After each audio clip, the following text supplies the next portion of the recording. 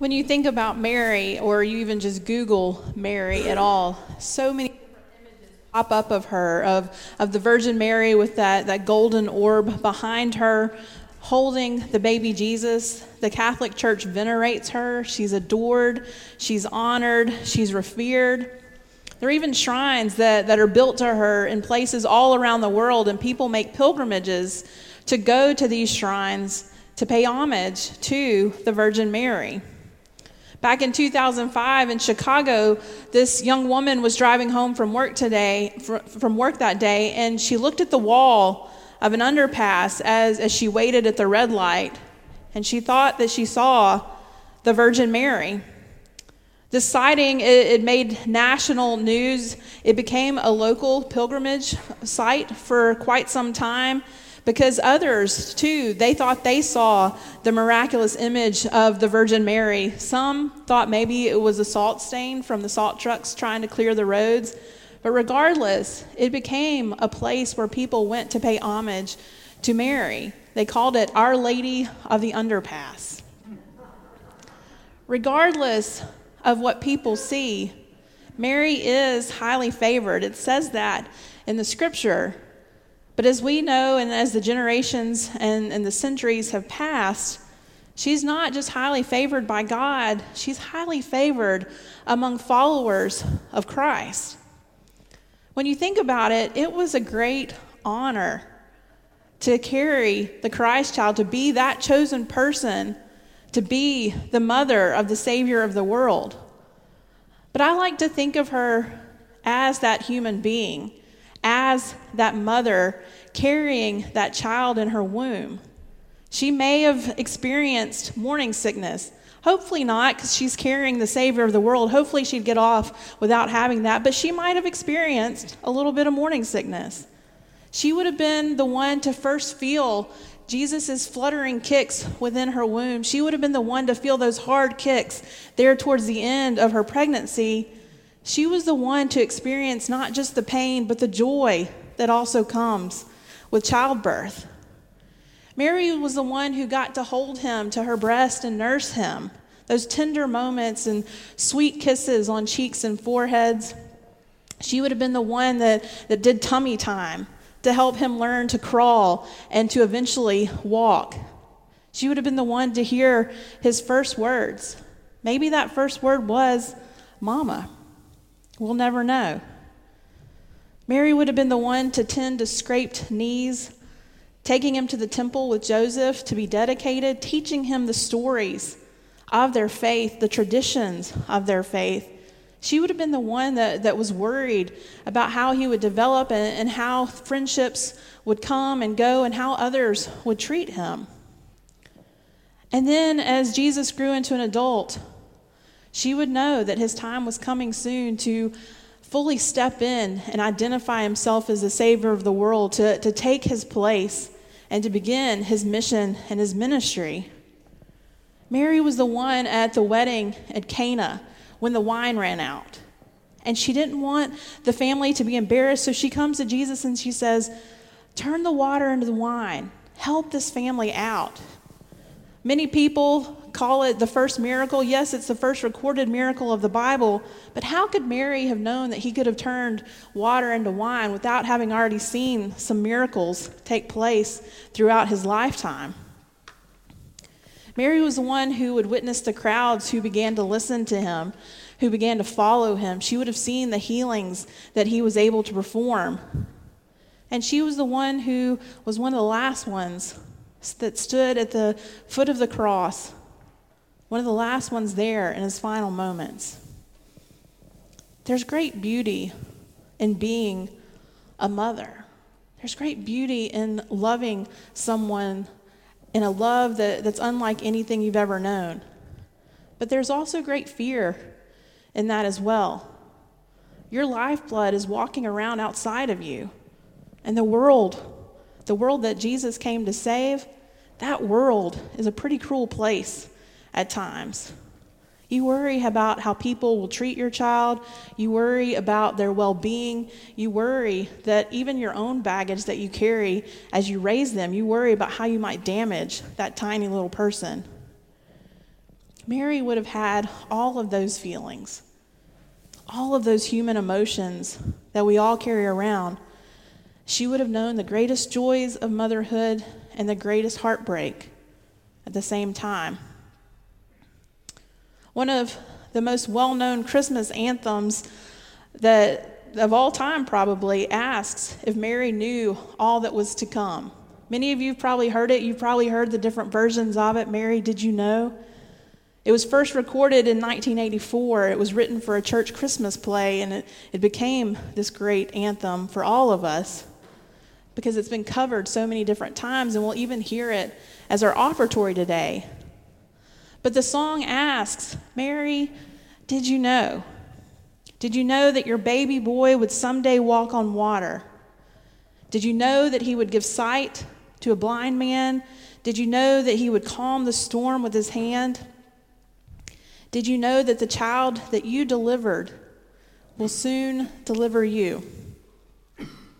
I grew up hearing this song. I loved to listen to it on the radio because it's somewhat captivating in a way. It builds to this great climactic moment. You want to sing it and belt it out from the top of your lungs with the artist who's performing it. But when you stop and think about it, there's a bit of a struggle with this song. If you think about it in light of today's scripture, Mary, did you know? How could she not? How could she not know? An angel, not just any angel, the angel Gabriel has shown up and said, you're the one. You're the one who is going to give birth to the Messiah. You're the one who is going to carry the Savior of the world and raise him into the man that will come and that will die on that cross. Mary knew. She endured the ridicule and the scorn that probably came from her community because how could anybody believe that an unwed mother could immaculately conceive a child? There's a picture in your bulletin of a t-shirt that popped up on my social media this week, and it says, "Yes, I knew," and it's signed by Mary. And when I saw this t-shirt earlier this week, I just busted out laughing because I thought, of course she knew. Of course she knew. But the thing is she likely didn't know every detail of what was to come, of how his life would unfold, of how her life would unfold. Knowing that this child was the Messiah still probably didn't make it any less scary or any less worrisome for her. Mary was a person who needed assurance. I think if any of us received the news that Mary received from Gabriel, we would all likely need some assurance. You want me to do what?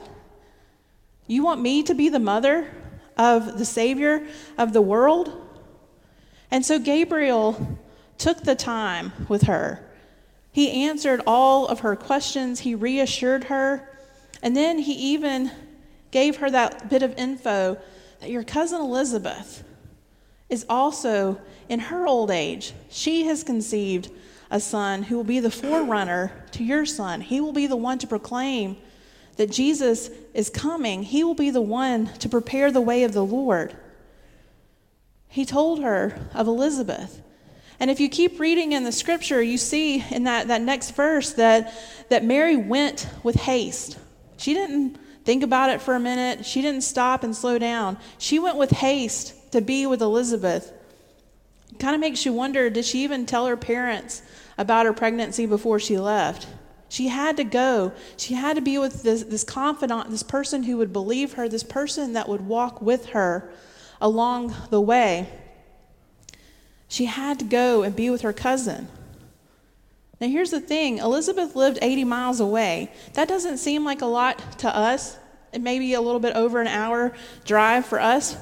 But back in that day, it was 9 days by foot. It was over 3 mountain ranges that she had to go. And yet Mary went. And when she finally got to Elizabeth's home, and Elizabeth welcomes her in, Elizabeth is the first person in the New Testament, before Jesus is even born, Elizabeth proclaims, "My Lord." She calls Jesus her Lord.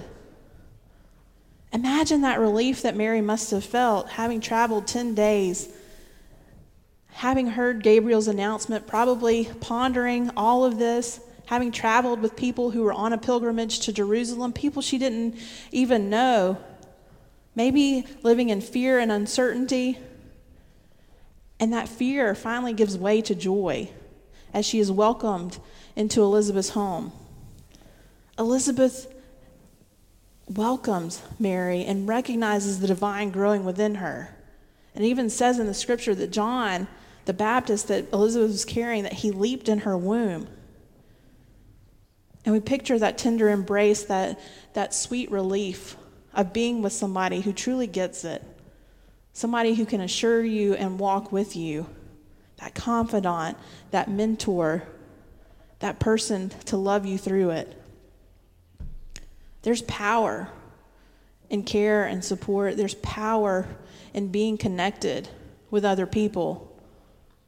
Imagine Mary and Elizabeth gathering quietly around the kitchen table, perhaps going to the well to get water, nurturing one another as they nurtured the children inside of them. You'll also notice in your bulletin another image that I put there today. And it's also the image that's on this picture down here in front. I'm not sure, Glenn, if you're able to get a close-up of that with the camera or not. But I first came across this image 7 or 8 years ago, and I was immediately captivated by its beauty and by its symbolism. It depicts a pregnant Mary in a tender moment with Eve, the mother of all humankind. Eve's hand rests gently on Mary's pregnant belly.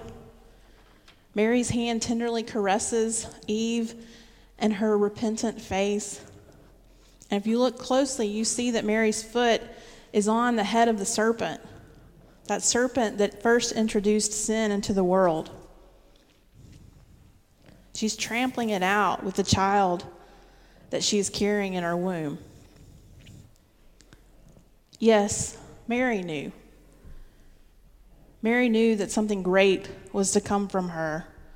She knew that her son was and is the great I am, that he was and is the Messiah, and that he had come to save us all. She knew that that child that she carried would see the best in each and every one of us, even when we're at our worst. But she still needed the quiet and the peaceful assurance. She needed to know in the midst of all that was to come that God was with her. And so God repeatedly came to her through Gabriel, through Elizabeth, through unlikely shepherds and unlikely wise men.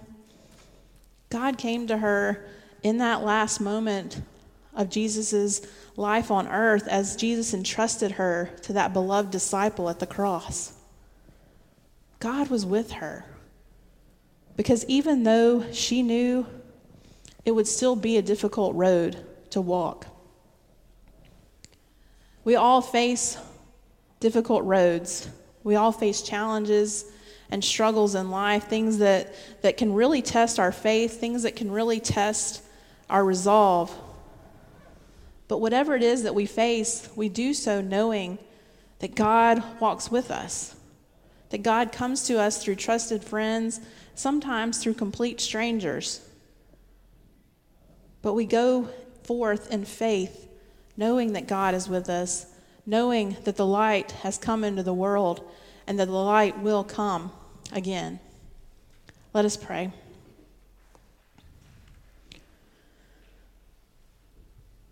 Holy and loving God, our souls reach out to you, and our spirits truly do rejoice that you are our Savior.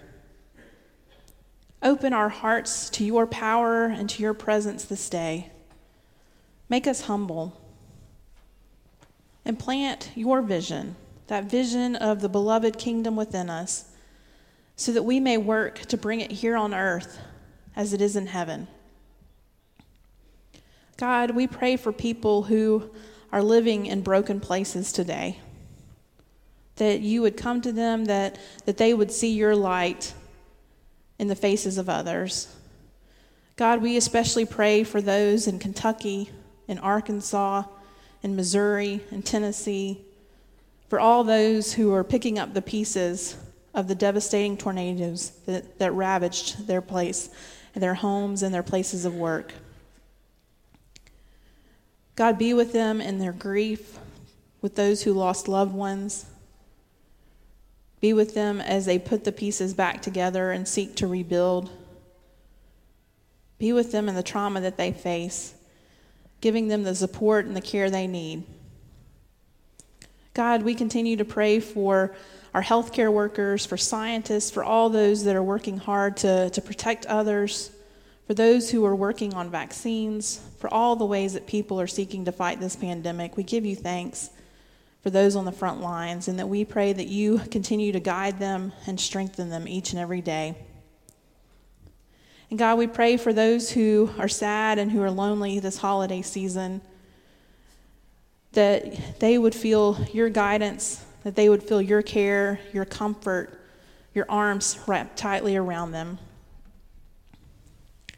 God, help all of us to know that you are always with us, that you love us more than we can possibly imagine, and that's why you sent your Son, our Savior, into this world.